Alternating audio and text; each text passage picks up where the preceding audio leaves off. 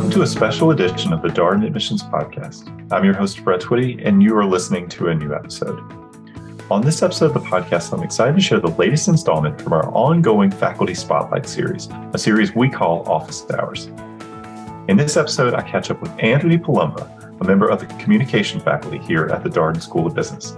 Anthony teaches leadership communication and storytelling with data in the full-time MBA program, as well as management communication in the MS in Business Analytics program here at the Darden School of Business. This conversation touches on a lot of different topics: storytelling with data, current trends in media and entertainment, the future of advertising, so many things. If any of these topics sound of interest, this episode is highly recommended. So without further ado, here is my conversation with Anthony Palomba. Anthony, thank you so much for being here. Thank you for joining us. Brett, thank you so much for having me. This is a treat. I would otherwise be working on a research paper. So if there's an opportunity to talk to people, this is a welcome reprieve. Thank you so much. All right, to our attendees, we're going to spend maybe the first 15, 20 minutes of this conversation setting the scene, learning a little bit more about Anthony. And then in the back half, 30, 40 minutes of the conversation, we'll get into his research.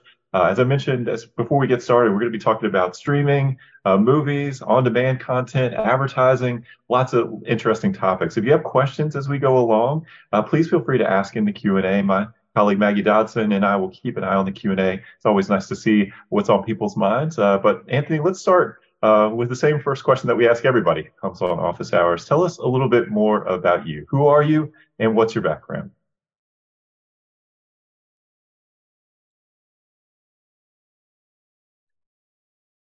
So Anthony, who are you and what's your background? Who am I and what's my background?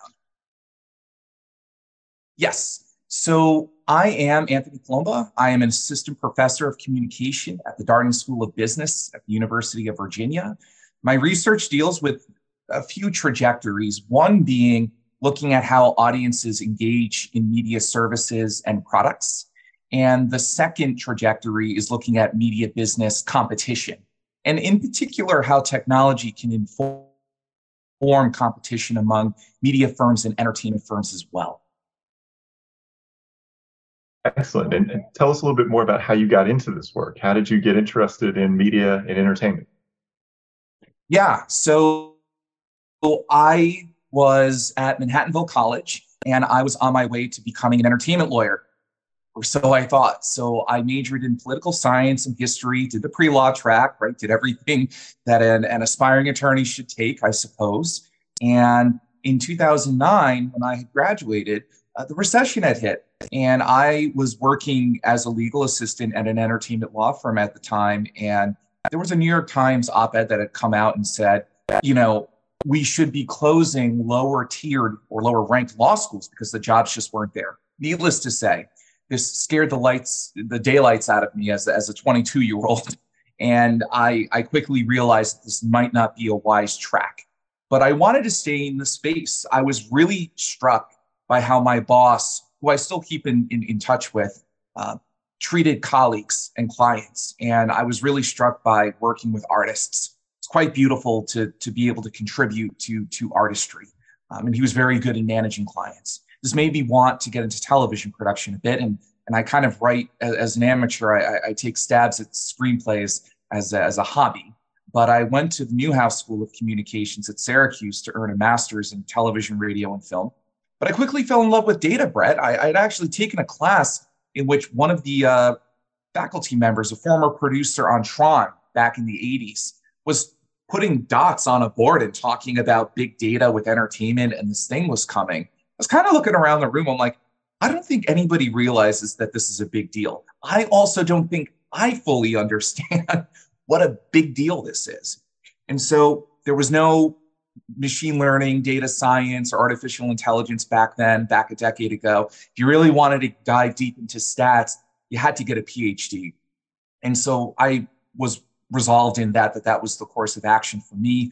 I looked at media management, media business programs. Florida was a top one, so I went to the University of Florida for my PhD. I spent a year afterwards being a market research manager at Ipsos.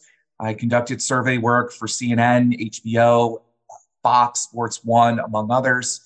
but I missed academia and I wanted something a bit more challenging than copying and pasting slide decks, though that is a value task to do. And so all of these experiences have informed where I've gotten to today. And so how do you get from there to Darden? What brought you to Darden? Yeah. So in thinking about my trajectory, I really wanted to stay in New York. And so I'd been at CUNY, I'd been at St. John's University, but I knew that I wanted something more rigorous. I was earning top awards my first years at both of those places, and it became obvious to me that I needed something tougher and just meatier and something that would really drive me to reach levels that I didn't know that I could. And I mean that sincerely. In the fall of 19, I guess it must have been, there was a job posting for a visiting faculty member, non-tenure track, just kind of visiting, whatever. And, some people told me it was risky. And of course, the pandemic came about that spring as I was interviewing at Darden. And so double risky. And so, life gives you opportunities and sometimes there's a bit of chaos involved. But I embraced the chaos and I said, well, damn it, I'm going to come to Darden. I'm going to do my year here. I'm going to see what happens. And no better time than a pandemic to risk everything, right? But it has paid off tenfold, 100-fold, 1,000-fold. Darden has provided me the milieu, the environment, the place for me to ratchet up my research, to be a better thinker, to be challenged by students, and to also push back on students and to figure out how far we can go together on particular journeys. And I'm fully indebted to the staff, the deans who hired me, as well as the students who said that I was good at what I do. I continue to be here, Brett, because students believe in me, and I believe that wholeheartedly. That's such a nice thought, Anthony. I appreciate your sharing that. So you have a doctorate, PhD in media management, it sounds like, from the University of Florida, and you're a member of the communication faculty. So here at Darden, how do you get, what's the connection here between media management and communication? Yeah, that's a really interesting question, and one I have to find myself trying to answer in many different ways.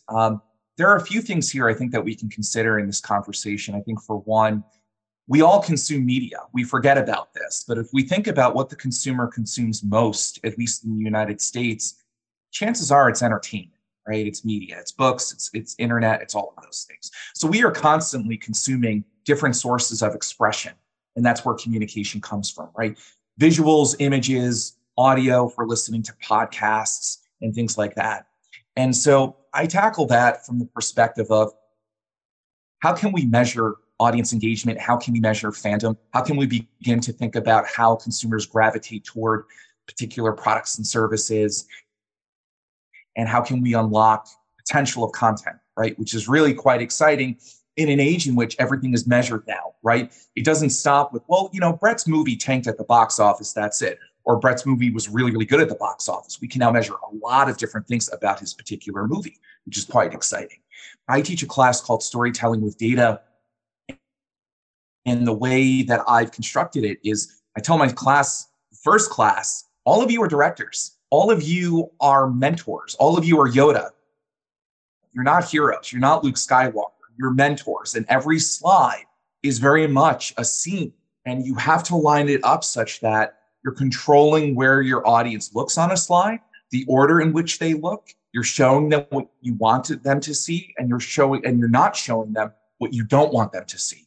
And I try to construct a lot of different parallels there. Additionally, if the next time you're watching a movie or TV show, see how long a scene lasts or a shot lasts. If you blink, chances are the scene or shot will change. It's done on purpose. Humans tend to blink every 3 to 5 seconds. And so having that kind of internal clock as you're creating slides is quite critical there, right? Any kind of public speaking as well that we cover in leadership communication, which is a core class in the Darden curriculum, deals with theater. Any kind of public speaking engagement must include a modicum, some sort of sense of theater involved. Pitch, tone, making audience eye contact, finally finding friendly faces in the room, thinking about a theme that can hook audiences, how you begin with something, how you end with something. We are consumers of stories day in and day out, Brett. And I think across leadership communication, storytelling with data, and hopefully an upcoming class in media and entertainment business that I'll be teaching, it's important to look at how we tell stories, how we articulate them, and digest them across multiple angles. Well, you mentioned storytelling with data, and you also teach in our MSBA program. For folks who are just learning about Darden, this is the MS in Business Analytics program. It's a specialized master's that Darden offers in partnership with the McIntire School of Commerce. When I talk with the students in that program, one of the things that they talk about is how much they grow as communicators and how much emphasis in the program there is on not just extracting insights from the data sets that you're working with, but then socializing those insights, telling a story behind the data. And I know you have so much passion for that. Do you want to talk about teaching in that program and how you work with MSBA students? Yeah, happily. The MSBA program is founded on, a technical competency pillar. It's quite important to have your R and Python down.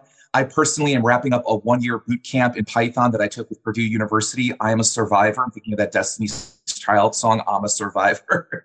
And it took a while to wrap my mind around Python. But of course, we want to make sure that students are competent and can execute and feel comfortable. Another pillar that program stands on is how you communicate insights. A p-value means nothing to anybody in the audience unless you can articulate what it is. And what I try to emphasize, along with my dear, dear colleague, Carrie Carfagno in McIntire, who is an absolute dynamite instructor, is that you have to empower your audience to share results, Brett. If I share a random forest or an XG boost or something else that sounds funky, it is amazing, by the way, some of the names that they come up for some of these things. But nonetheless, if you're not empowered first to understand what that statistic is, two, what it does, and it can be used for classification purposes, it can be used for predictive purposes, and three, why the results impact your business and why you should share it with other stakeholders in your company, because we know that decks are always flying around, right? It doesn't just go to one team. Results and insights are constantly shared across teams. Your ability to communicate those things effectively, you're saving time for all of the stakeholders that are involved. People are trusting you with future engagements in which you're going to be providing multivariate analyses. And three, you're empowered, right? We know that soft skills are what helps us ratchet up promotions, right? We need the technical competencies. There's no way around that. But over the course of most careers, the soft skills, the building the relationships, the ability to be a translator is incredible. And I can confidently say, having taken a Python boot camp and having taken an MBA boot camp, which I took the year before, being able to be a translator is absolutely critical. And I think you'll find in the MBA program and even in the MSBA program, your ability to listen will be ratcheted up 10, 100-fold. I really do think a true demarcation of success in the MSBA program and as well as the MBA program is the ability to listen to clients, understand problems, and being able to express them in a way that's palatable for all involved audiences. Well, I want to stick with this communication theme because when I think about the case method, how students learn here at Darden, the root of that is communication. It's not just let's get to the right answer. It's let's talk about why we think that this might be the approach. And you have to socialize your ideas and you have different perspectives and people pushing on each other's ideas in the classroom. What's it like for you to teach in the case method? I love it. I am so grateful that Darden took a chance on me. I'm so grateful that Darden has kept me. This teaching method is the method that really should be employed everywhere. And I can't even imagine doing anything else at this point. Yes, I still do believe lecture has its place. Yes, I do believe there are other ways to learn. But, I've been grateful to have so much time to just be able to invest in getting better and better at this method.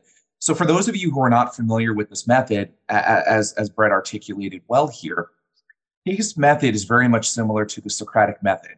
We come to class, we've read a case, and we ask questions. We ask questions, we try to build models sometimes, or frameworks, or ways in which that we can understand a problem. But really what it's meant to do is, over a series of courses or classes with our world-class faculty, we begin to frame problems around structures and frameworks that we're comfortable with. And so it's training you, one, to be inquisitive, to be curious, to ask questions. It doesn't matter if a question sounds stupid or not. Chances are the question that you have is something somebody else is thinking, but maybe too afraid or too shy to say. Additionally, you have a sounding board in the room. So you begin to understand how something that is so darn clear to you may not be clear to everybody else. And in fact, there might be other perceptions or other beliefs or other constitutions that are in the room that you may not be aware of. And so I think it also breeds within all of us the opportunity to be flexible and the opportunity to be open and to really have empathy and compassion for people in the room who really may have divergent views, right? And that can be contentious sometimes. I haven't had anything too hairy, but we've had very passionate debates in class, and students fully know that coming to class, this is on the table. And it's really meant to empower students to ask questions. I think a true hallmark of a Darden student is somebody who can ask good questions, and framing questions in a way that can get at the answer, or that can stoke a debate that's well worth the time in order to help us scaffold some sort of framework, right? To scaffold or build something that can help us get to an answer. And through breakout activities that you'll see in class, professors will release you in pairs or in groups to really further drill down on a particular issue. I can tell you in LC, we have a case on the Boston Olympics in which it is mired in controversy. And there are multiple stakeholders who want the Olympics in Boston, other people who don't. There are people who are very wealthy that are part of the project. There are people who are being marginalized, who are from lower socioeconomic stratums. How do we wrap our arms around this, Brett? Because, on its face, it should be a no-brainer. We can quickly begin to see, by teasing out different details, how thorny this problem is and this decision is. And this is not unlike what students will face in consulting and iBanking and a lot of other places that they wind up. And so I do think the case method really helps you become a stronger critical thinker, a stronger abstract thinker, and a stronger conceptual thinker as well. Anthony, I appreciate your mentioning the Boston Olympics case. And I will just say, for those of you who are curious about how a case comes together, this week's episode on both of our admissions podcasts, Experience Darden and Exec MBA podcast, is actually an interview with Executive Director and Senior Case Researcher Writer here at the Darden School, Jerry Yemen, where she talks about how they develop these cases, what the process that they go through. So would highly recommend you give that a listen. But Anthony, do you have a favorite case or a case that you just really enjoy teaching, either in leadership communication or storytelling with data? Just curious. Gosh. Yeah, no, that's it's good to be curious. I actually, you know what? I just wrapped up my first week in storytelling with data. I think the students are both excited and overwhelmed, which is a good place to be. There's a lot of chaos and fast moving pieces, but I think it's fun. We actually just wrapped up a case on Kate Spade, in which the lesson is on visuals and images and making something feel like a client deck, and being able to connote meaning through images and being able to control how your audience feels about something, which is kind of weird when we think about it. But Kate Spade does that. If you go to the website, you can do that while you're listening to this podcast. You'll see there's not a lot of text on Kate Spade. It's a lot of images. It's a lot of emotions. It's a lot of feels, and very eloquently and very delicately. Kate Spade is, of course, a fashion brand that is all about visuals, but also controls its narrative quite well. And I try to impart that on the students. And in the case, the Kate Spade senior management team need to think about, should we create a separate brand entirely for Kate Spade in order to grow?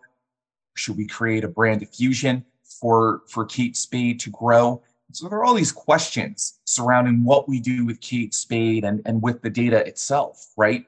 But students also have to think about, how do we make this feel like a Kate Spade deck, right? How do we make this feel so that senior management is like, oh yeah, like this is totally in our wheelhouse. This feels like a Kate Spade move, right? And that's kind of how we want to guide our clients along as we're building decks, as we're building stories, being audience centric. This is something else that I preach quite a bit. And so that case works out really, really well. But I have a lot of fun cases. I really, not to divert too much from your question, Brett, but I really believe that if cases are funny, if they're fun, if they're interesting, if they're engaging, it really helps with the learning process. Everybody's bought in, everybody's really stoked and excited to talk about it, and the class moves really quickly. And I think those are, pieces of evidence perhaps that the class has been successful and students have appreciated and digested the learning outcomes that I've set forth in the class. Well, let's talk a little bit more about storytelling with data. This is an elective that students can take. It's offered in our full-time MBA program as well as in our executive MBA program. We have a storytelling with data elective there too. What do you enjoy about this class? What do you see students gain through this experience? Yeah, it's been a roller coaster with this class. If I'm being honest with you, I never thought it would be so popular, and I'm very humbled and grateful for that. I do have to concede, Brett, that when I was asked to design a class that later became storytelling with data, I went ahead and interviewed 30 Darden MBA alumni in preparation for this. I asked them what MBAs struggle with. I asked them what MBAs are good at. I asked them what they could benefit from. And so I had a framework going in that was quite useful. I also ran 2 student-driven focus groups to give them the syllabus and to see what they thought. And everybody was overwhelmed but excited, which is good because I wanted to kind of put their feet to the fire every class. And so I'm grateful for their audience and I'm grateful for their buy-in. And so the structure of the class itself deals with every class. We look at a white paper briefly, something from McKinsey, Bain, Deloitte, right? The places that you guys are going to wind up working. And we talk about what we like about these white papers and what we don't. Is there a good story here? Are the data visualizations clear? Do you know what they're talking about? These white papers are going out to clients. So it's important that they're as lucid as possible. We then transition into case discussion, maybe about 15 or 20 minutes. I'll tell the rest of you that normally in core, you're talking about a case for upwards of 40 minutes to an hour, if not the whole time, but for a breakout period. But my class is a bit accelerated in that regard. Then we have a breakout session. The breakout session, Brett, is about 30 to 40 minutes, and students are asked to get into teams. They're already assigned. They're rotated out of different teams every week because it's helpful to work with different people, and it's another challenge. And they're under a time pressure to put together a draft, nothing final. I think that would be cruel and unusual, but nonetheless, to be able to put together a 4 to 5 slide deck that gives us a story. It usually involves think cell tables or charts, which is an add-on feature that we train students on because a lot of consulting firms will use that. And students will come back to class. 2 groups will be randomly called on to present. And there are comments, critiques, good things, bad things. We all recognize that this is drafting, but it trains students in a few things: being resilient, having stamina, making quick decisions and getting used to making quick decisions in groups. Also learning how to learning how to troubleshoot with tech. Half the class deals with ThinkCell in PowerPoint. The other half of the class deals with Tableau. So I'm also understanding what it means to present in a static platform versus what it means to present in an interactive platform and all the dynamics you have to consider. And really across all of that are conversations about, are you audience centric? Are you telling me where to look? Are you telling me how to think about something? With an interactive dashboard, Brett, you can imagine if I give that to a client, begin to poke around and they may not like what they see or they may question what I've told them. So there are different dynamics at play with how intimate you need to be with your data sets when you're presenting in Tableau versus presenting in PowerPoint, right? How much control does the host or presenter have with a PowerPoint deck versus a Tableau dashboard, right? That could be readily given to a client, that's readily updated. And, once the scaffold is built, the client can go through it and figure out what they want. But I also think that this class offers students an opportunity to get used to getting feedback, right? Good, positive, whatever it is, and being able to run with it. At the end of class, students submit the decks and dashboards. And granted, it's one per class, just so we're clear. And I give them feedback. I actually give them a ton of feedback. I try to, give them as much critique as I can for every deck. I tell them what works, what doesn't work. I try to be very, very thorough and challenging with my comments, of course, with love, but nonetheless to push, because I know that's what they're looking for. I'll wrap this up by saying that I've been very humbled by the outcome. I've had students really thank me a lot because it prepared them for their internships. They've been able to crush quick sprints in their internships. They've been under time duress and it's been nothing for them. They've been able to work in groups more efficiently. They've understood how to incorporate feedback well. All of these wonderful spillover effects from the class. And, I'm grateful that I was able to design it the way that I was, but it really comes down to the students buying in and sticking with it. Students are the lifeblood at Darden. And so if they didn't buy into this class, Brett, I don't think it would be as popular as it is. That's excellent. I'd love to hear about how we talk about this on the podcast a bunch, but how the core plus electives and all the things that students do here at Darden helps prepare them for the summer internship, but also beyond that. And I did not know that you started with those focus groups and talking with alums. That is awesome to hear. Yeah. I want to come back to talking about media and entertainment. We promised our attendees that we would get there, and here we are at this point in the conversation. I wonder how has the explosion of streaming services, there's just so many streaming services now, how has that changed your work, your research, how you think about the industry? It's made everything harder and it's forced me to work even faster. It's been challenging, but I also think it's a boon as a researcher for a few things. For one, I want to do this in the future, and I hope to bring people in to run experiments on how they use SVOD venues, right? You can't really do that with a cable channel or service for that matter, right? Unless you go to the TV Guide and you watch how people kind of watch through, what upcoming shows are doing, you're coming up, but nobody's doing that anymore. So from a digital standpoint, it's quite great, I think, to be able to measure how people react to kiosks on SVOD services, right? Those rows that have all of the shows and you have to kind of go through and figure out things. There was a study I was involved with Netflix just as a participant, and they asked me what I remember from different kiosks and what shows come to mind after seeing a kiosk. And so I think that there are infinite opportunities to use these services as a stimulus, which is quite exciting as somebody who does some experimental research. Two, I think that, these SVOD services are quite interesting because of the churn rates. Some of these services have up to 6% churn rate, which might not sound like a big deal, but it can mean upwards of 30 million people that have left and come and are kind of rotating in and out of these services. And so if you think about it from a data science perspective, you have inchoate or incomplete data sets, right?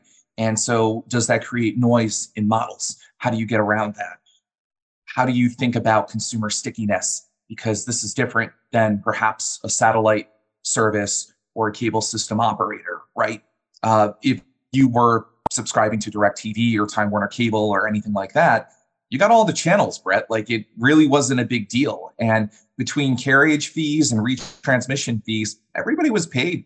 Even if nobody watched my channel on, I don't know, Spoons and Forks, let's say, it didn't matter because I was part of a package, right? And so I was still getting something, even if I didn't really have much of an audience. And I think this gets to the third point. These services are now in a highly hyper-competitive environment. It's been fascinating to watch, right? We know that Disney Plus had released The Mandalorian a few years ago to tremendous fanfare, but it's gone quiet since.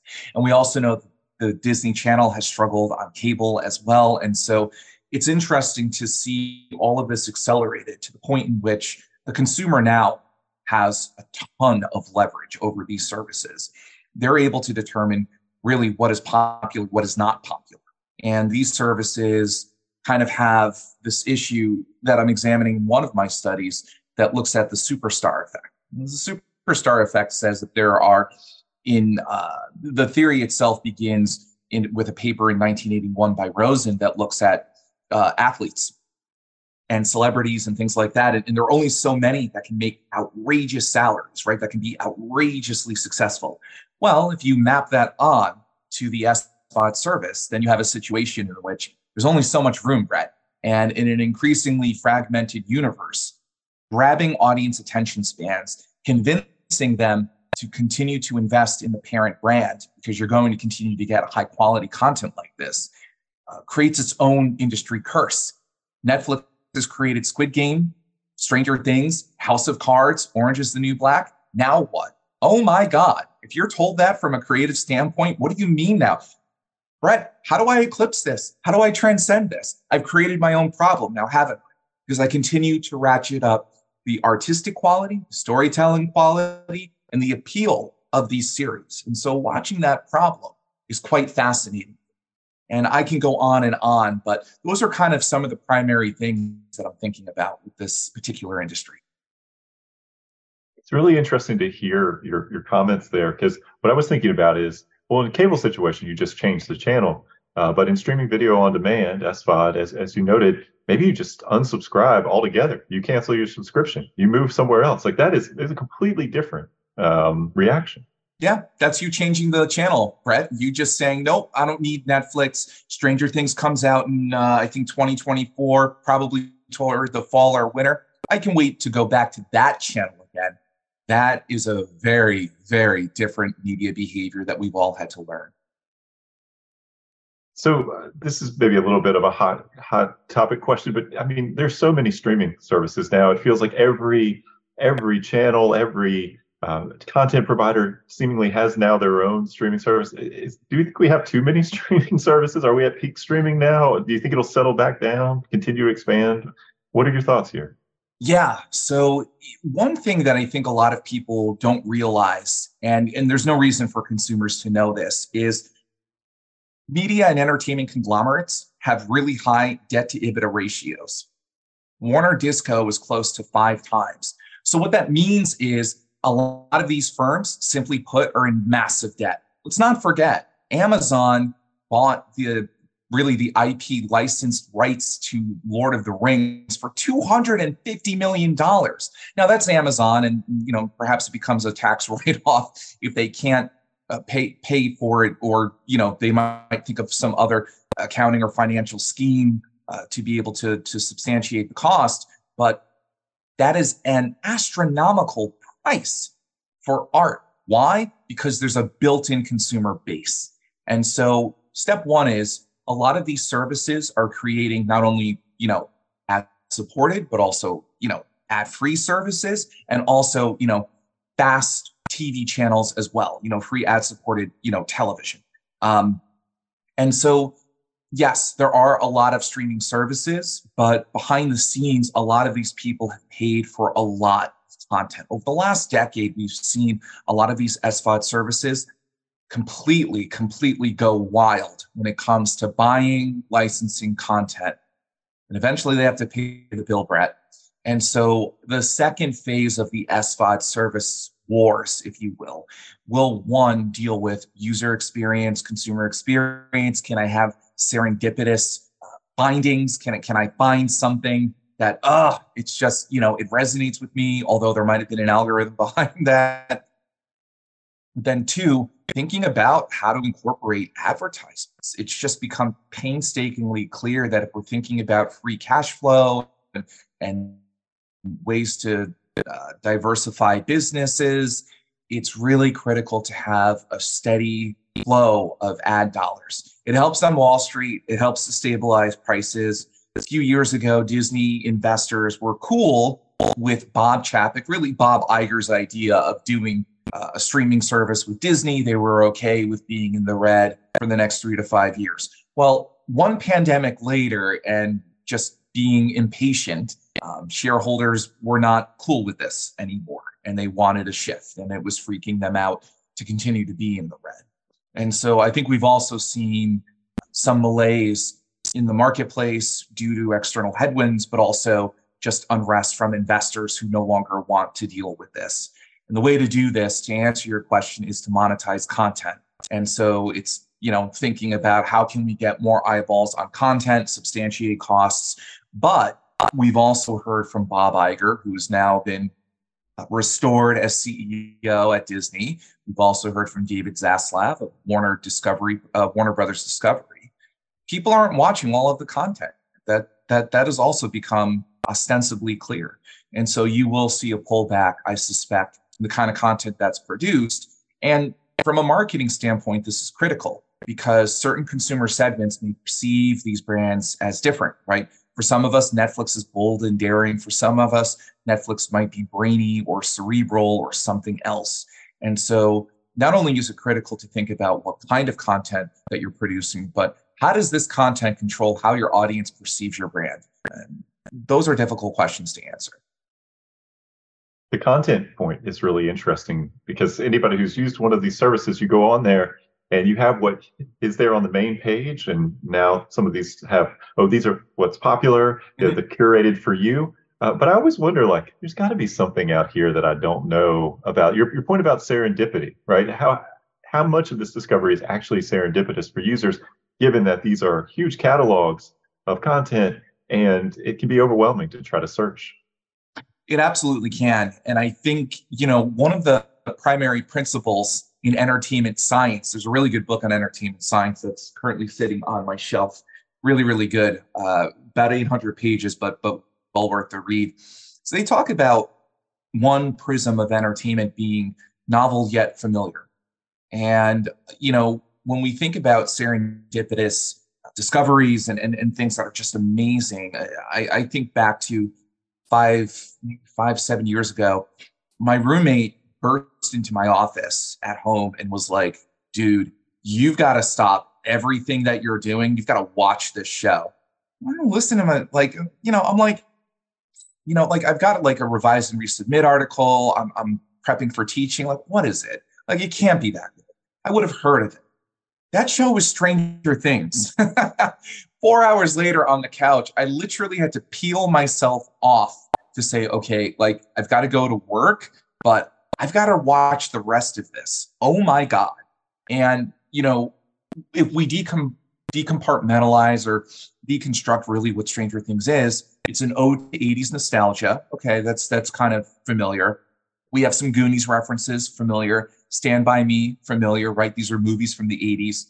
Coming of age, familiar, especially if you've watched Steven Spielberg movies. He's got a penchant for coming of age stuff. All of this stuff is familiar, Brett. But man, the way that they packaged it, super novel, very different, very unique, very, very cool. We have a sense of what's going on in the storytelling, but the cool thing is not what will happen. It's how we get to what will happen. We know the heroes will probably win the day, but that's kind of less interesting. What we need to know is how we get there. And so if we think about the serendipitous connection, I myself, I just turned 36 this year. So 6 years ago, it was 30. I still liked the 80s stuff, even as a 90s kid. But clearly that show was targeted toward us, my roommate and myself. Netflix based it on other things that I had viewed, and I'd viewed other things that are 1980s-esque on Netflix. And so it makes sense to kind of position something that might catch our attention, but still gives us agency. And there's actually a theory that we use in a lot of video game studies, especially a lot of video game experiments, called self-determination theory. And it's this idea that to have psychological well-being, you have to be competent in selecting an activity. You have to have autonomy in selecting that activity. You were the only one who selected this movie, perhaps, or a video game. And then relatedness, you get to share it with people. And I think the word of mouth with Stranger Things, I was able to find a really cool TV series. This is getting into my roommate's head.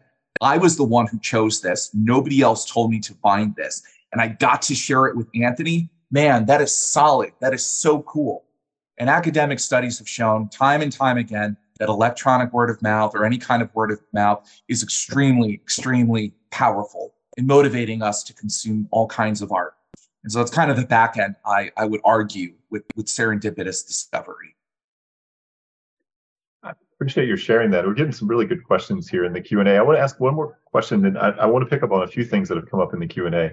So you mentioned this before about, movies open in the theater, but they have this life that exists on streaming video, and they go lots of different directions after they've been released. How are entertainment companies, thinking about what's a hit these days? Because, is it because it's a cultural phenomenon? Do a lot of people see it in the theater? Like, where are they? How are they defining what's a hit? Absolutely. So I'm going to try to answer this in a few ways, because this is also a perennial issue, problem, chasing the target. Having a hit is absolutely a moving target.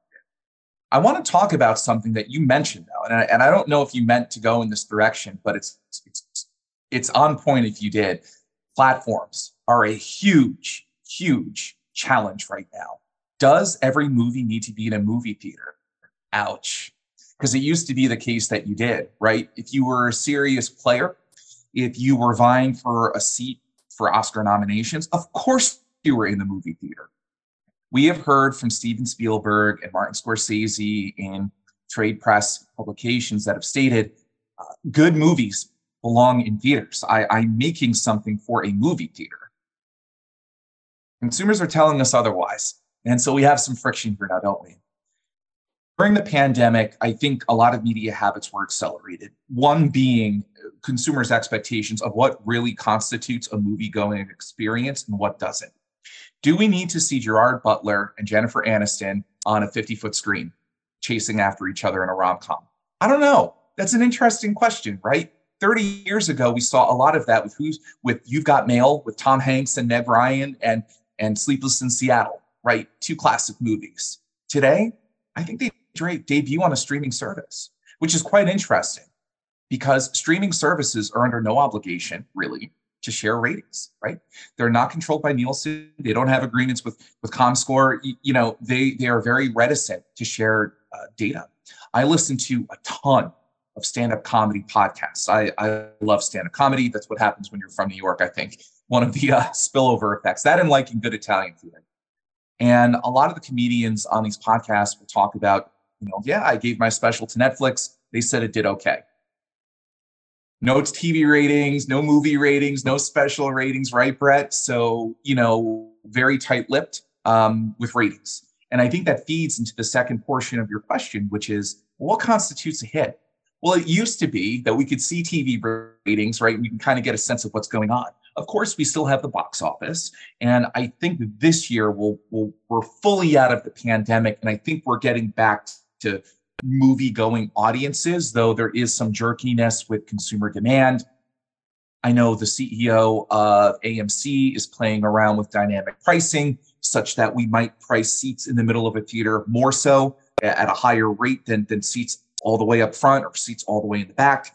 I don't know, frankly, if that model's going to work. I have issues with that. That's my own belief.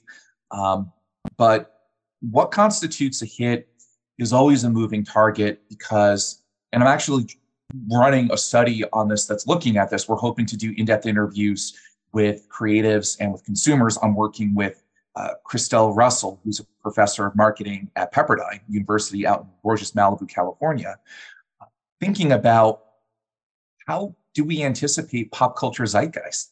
That's it, isn't it? Right?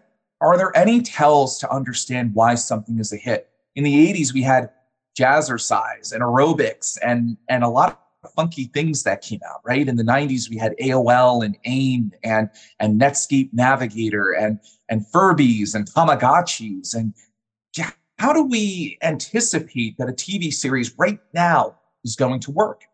Back in the early 90s, Brett, NBC ran focus groups for a series that was just tanking. It was terrible. Nobody could understand what it was about. That was Seinfeld. And NBC stuck with Seinfeld. And obviously it became a perennial, emblematic, symbolic hit of the 90s. A show about nothing, right? A show about the mundane, a show about, standing 20 minutes waiting for a table in a Chinese restaurant. I think one of the best episodes, hysterical. In thinking about that. There are pressures, I think, to understand one, pop culture zeitgeist, which I'm actually quite curious in building a framework around. Is it understanding social, political, consumer purchase habits? What is, can we create a pop culture zeitgeist or measurement? And then the second thing, I think, with measuring popularity, and this has been inspired by gaming, is emotions and body language. And for the audience here, you guys might think I'm crazy. You're probably right. But if we go back 10, 12 years, think about the Nintendo Wii. It was measuring your ability to move, to jump around. Xbox had something similar. So the technology is there to read your body language on a couch. It's quite interesting. We also have information on weather, temperature, and other things. If you guys think about it, when you're with your loved ones, what do you always ask when you're on the couch about to watch something? What are you in the mood for?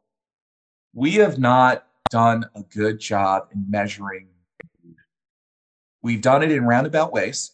We've done it based on other TV series and movies that we've watched, right? We've got our recommendations and market basket analyses, perhaps with, well, you've watched these things, maybe we can give you this as well. But if we're really thinking about it from a conceptual standpoint, perhaps the next phase of audience measurement then is, how can we anticipate consumer emotions, right? What is Brett probably in the mood for? Can we nudge him towards something based on his emotions? I can tell you Netflix and all of the services are already nudging us toward clicking on things based on what we've done on the particular services. But getting a sense of what mood we're in, I think will also help situate what makes a hit. The last thing I'll say is ultimately what makes a hit is up to the audience. Consumer demand for content, social media postings, a lot of things that are friendly and familiar to us as marketers and audience measurement managers are bellwethers for whether or not a series will be a hit. I will say, though, a lot of these services are less patient to cultivate art and are more decisive, I think, in canceling content, which is unfortunate. But I also think in this age in which we have a lot of content being created, it's an opportunity to constantly iterate on art content, which is a bit weird as an artist, to work on something so hard, have it accepted, and then cancel. But then again, that's also kind of been the road that movies and TV shows have gone down for the last 100 years. I want to talk about advertising because it feels like a lot of these streaming services are also wrestling with, do we have a tier where there's going to be ads shown, a tier where there's no ads, incentivizing people? It's saying like, okay, well, if you don't want ads, you can pay over here. And so all of a sudden, what do you do if you're a company, you're trying to reach customers? How do you know you're even reaching them at all if you're giving your money to one of these streaming services? It's really, really hard. And I'm working on a few studies with advertisements. One is trying to capture the available attention supply, thinking about, can we use a cluster analysis to best understand where consumers spend time, where they're paying not to be spoken to by advertisers, and where they're available for advertisers. That's actually a study I'm going to be working on after this particular discussion, as it's under deadline. Another study that I'm working on, actually in our Brad Lab, which is a fantastic laboratory where a lot of great work gets done, is thinking about paired advertisement experiences and thinking about if we can advertise to people together as strangers, along with AI, or with friends, or in solo conditions, to understand how advert games and doing different kinds of advertisement exercises can really create pronounced, memorable ad experiences, right? You and I are walking in Times Square, Brett, and you and I are friends, we're buddies, our phones say so, the geolocated, and we both get an advertisement for Coca-Cola and doing an activity or something, and we get a free Coke if we can find the machine in Times Square. We're going to remember that probably for the rest of our lives, right? And so I think that there are opportunities for advertisers in this space to be nuanced and to think creatively. In the SBOTS marketplace, there's a ton of inventory available. And my suspicion is that you're going to see advertisements in kiosks. We're already seeing that on smart TVs and things like that. I also think you're going to see advertisements kind of in a closed ecosystem. I'm actually writing a business case on this because I think this is an interesting idea. though it hasn't happened. So I wonder if it may be a bad idea as well. We'll see. The idea goes as such. If I'm watching, let's say, Yellowstone, and let's say Kevin Costner has not departed Yellowstone, there's a whole kerfuffle with that. If I'm watching it and Brett's watching it, and Kevin Costner has a jacket on, he might have a jacket on from LL Bean for Brett because Paramount, who is working in tandem with, let's say, Amazon Retail, has figured out that Brett is likely to like LL Bean. They also know that I'm watching, and maybe I fall in a different demographic or a different stratum, or I'm just different than Brett. They realize that I'm probably more inclined to purchase a Gap jacket. In this SVOD system, where it's a closed system, where we can see where consumers come in, we can see what they do, we can see what they watch, can we also see what they buy? Is it possible then for them to track whether or not I buy said jacket? And if that becomes part of the consumption experience and the user experience, right? And we're seeing intimations of this, right? The NFL now, during certain portions of the game, will have advertisements going and the game going as well, just to kind of speed up the game. And so we're seeing a lot of tinkering with different kinds of advertisement strategies. I also think because consumers are open to actually watching advertisements, if everything is upfront, right? And YouTube tries to do this, unless the videos are really long. They try to show all the advertisements up front because consumers are actually okay with that. Thinking about integrated ad experiences, my mind immediately goes to Stranger Things and Eleven's love for Eggo waffles. It's such a dumb example, but I use it all the time because it's taking up space in my mind rent-free. But that just goes to show you that, you know, a show I began watching 6 or 7 years has had such a memorable impact with me with Eggos. And I actually bought a case of Eggos the first time that I saw it because I just thought about my childhood, right? And so being able to weave in, I think, branded products and services in a way that forwards dialogue, moves dialogue along is critical. One last study I'll mention that's actually related to this deals with teasing out emotion scores from scripts. And so thinking about how happy, sad, sarcastic, different lines of a script are. Now, granted, there's some variance missing because I'm not measuring everything that's involved.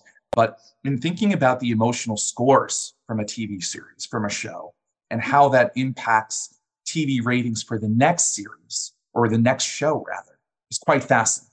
Because then we have a situation in which we can kind of anticipate what kinds of emotional arcs really resonate with people. And that goes back to your question, Brett, of where do we put in advertisements? Perhaps we can begin to think about addressable advertising.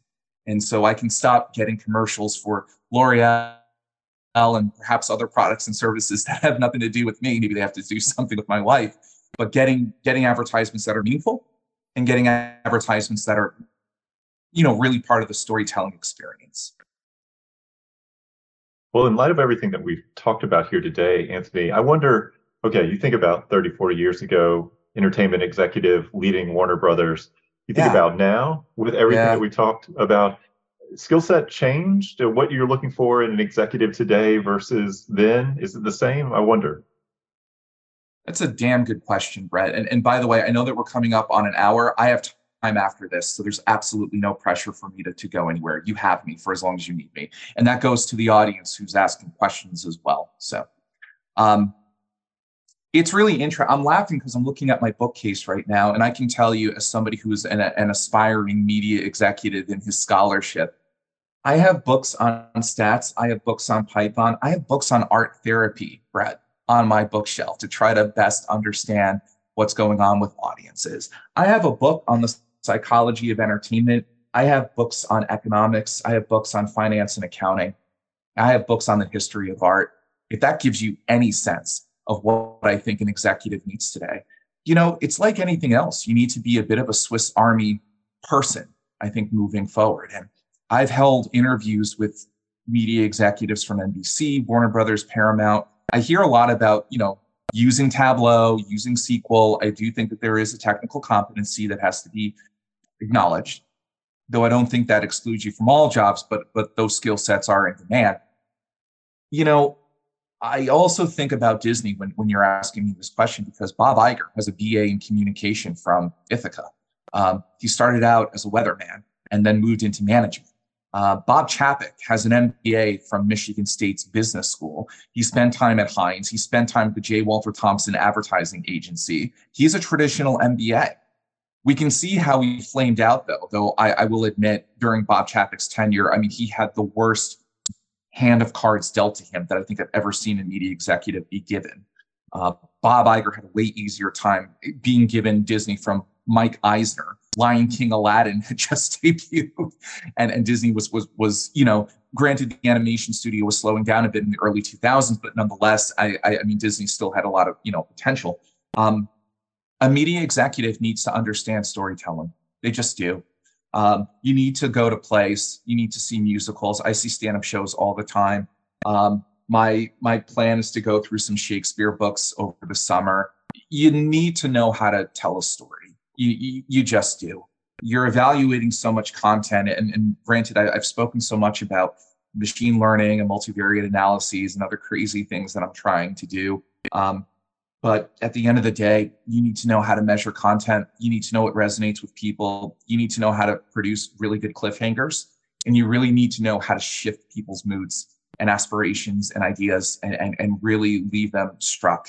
The wow factor just doesn't go away with entertainment. There's an anticipation, and the anticipation still needs to be met. But I do think that has to be married with sound science and sound business. So being good at art, reading scripts, going to plays, going to musicals, all of those things, being good at business, being able to read a balance sheet.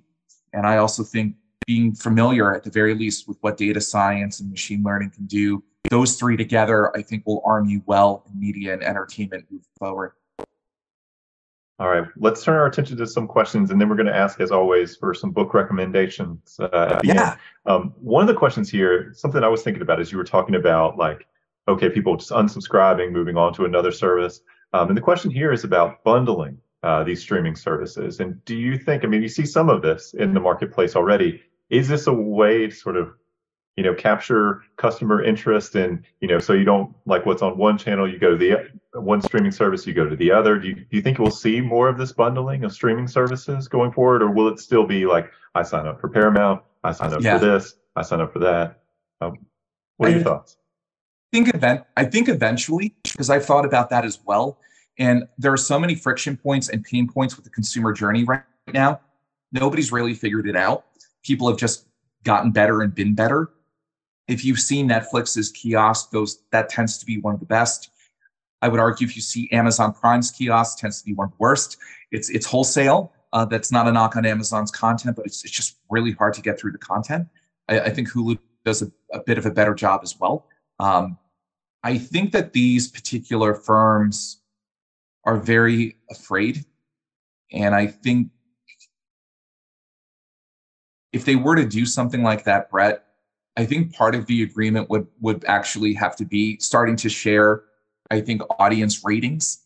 And I think, on the one hand, it could serve as a boon because you kind of have a collusion among the airlines, right? They compete, but they also tend to make decisions together as an industry. So that could be a boon for the SVOD services in creating high barriers to entry, preventing people in getting in, although I think the barriers to entry are quite high at this point to get in. But I also think that can also perhaps control price points, make sure that everybody survives kind of thing. But I think that there's quite a bit of fear. Each one feels like a conglomerate, right? Warner Brothers, Discovery, Disney, Netflix is now investing in a video game studio in Finland. They're diversifying. They have now an ad inventory, so they're trying to ratchet up who they are. There's obviously NBC Universal, which is another juggernaut. So there are a lot of questions around that. And stickiness continues to be an issue. So I would not be surprised. The last thing I'll say is with the fast channel services, you're already kind of seeing that, right? We have Peacock, which is a fast channel. And, we also have NBC's content on Hulu. And so we're beginning to see the services, I think at the first point, trying to understand different price points with consumers and then probably figuring out how much stickiness there is. And I think your suspicions will probably be correct. I think the next phase of that is then thinking about, okay, we've expanded the price segmentations as much as we can. We've figured out what we can do from this front. How do we bundle everything together? But it's a hyper competitive field. So, cooperation is something that, might be difficult, but again, without sound TV ratings, because Nielsen is in a heap of trouble right now, maybe collating around one audience measurement scheme to empower advertisers to work with the entire industry might be a path toward a bundling that we can all agree on. Also interested to hear your thoughts about just the debt that a lot of these companies are carrying, and scripted shows cost a lot of money. You could spend a ton of money on a scripted show. It's a bust. Oh my gosh, what do we do? And so some questions here in the chat about, do you think you'll see more interactive content start to come, or even live content, non-scripted, where, that I'm not exactly sure what would fall in that category. Maybe like a Whose Line Is It Anyway improv type show. Who knows? Cooking shows are probably another example here of that. I mean, what do you think with some of these ideas? How do they provide content and reduce costs?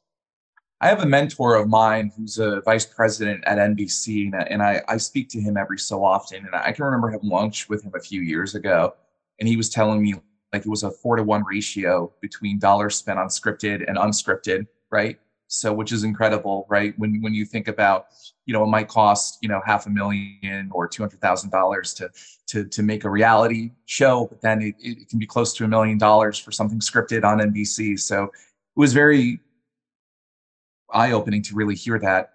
You're seeing more experimentation with that, right? Chris Rock just had a special on Netflix. I saw it. Wasn't his best, but I thought it was still pretty decent. And that was the first live event, right? And this gets at a bigger question about sports rights and news rights, right?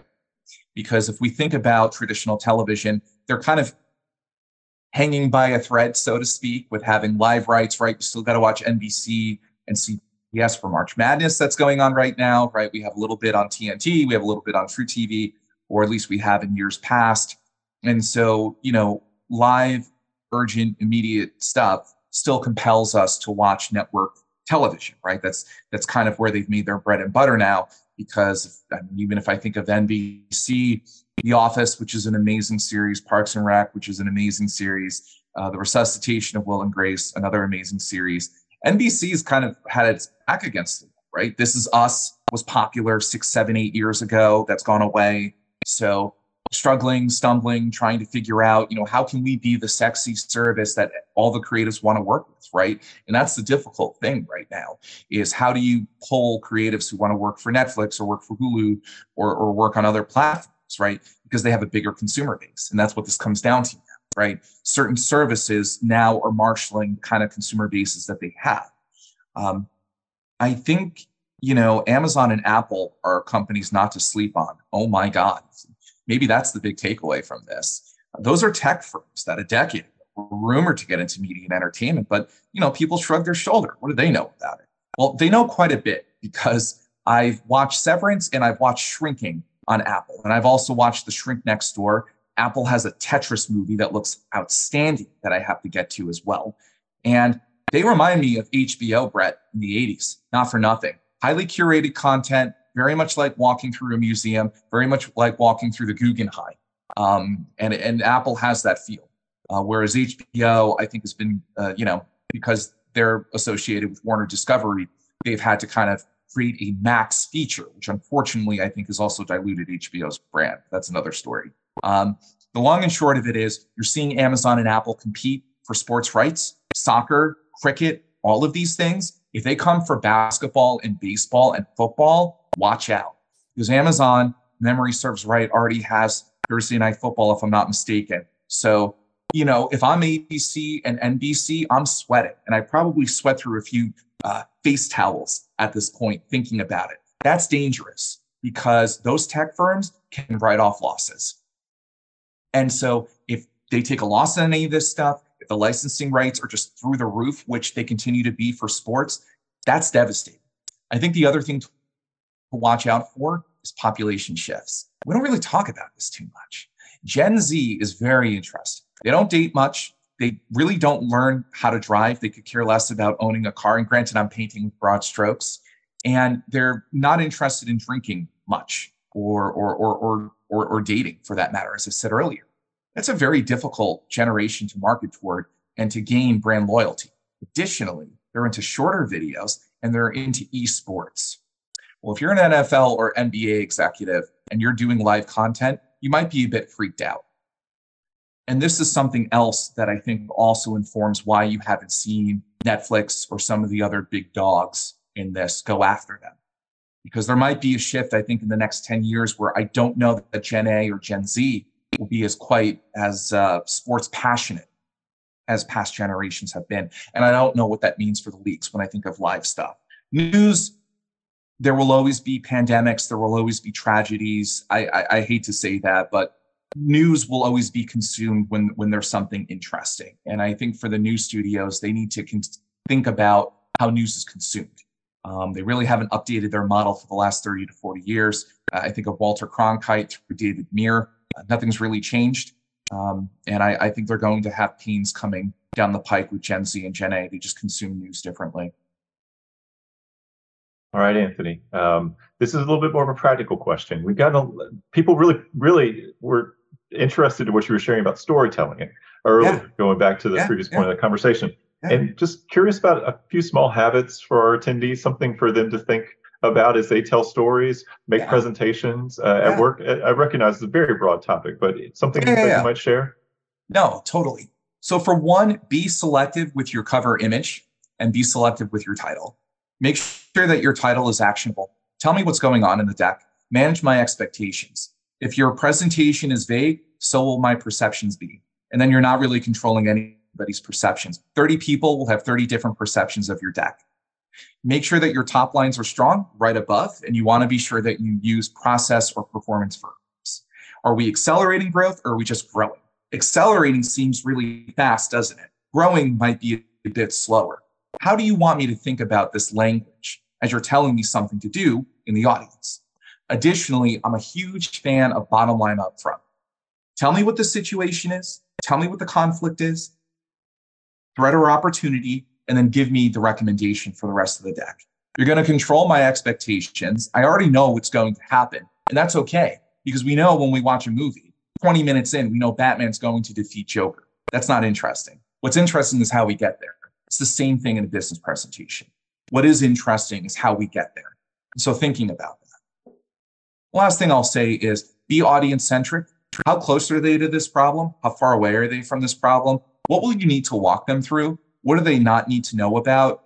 And most importantly, what are their key KPIs? What will drive them?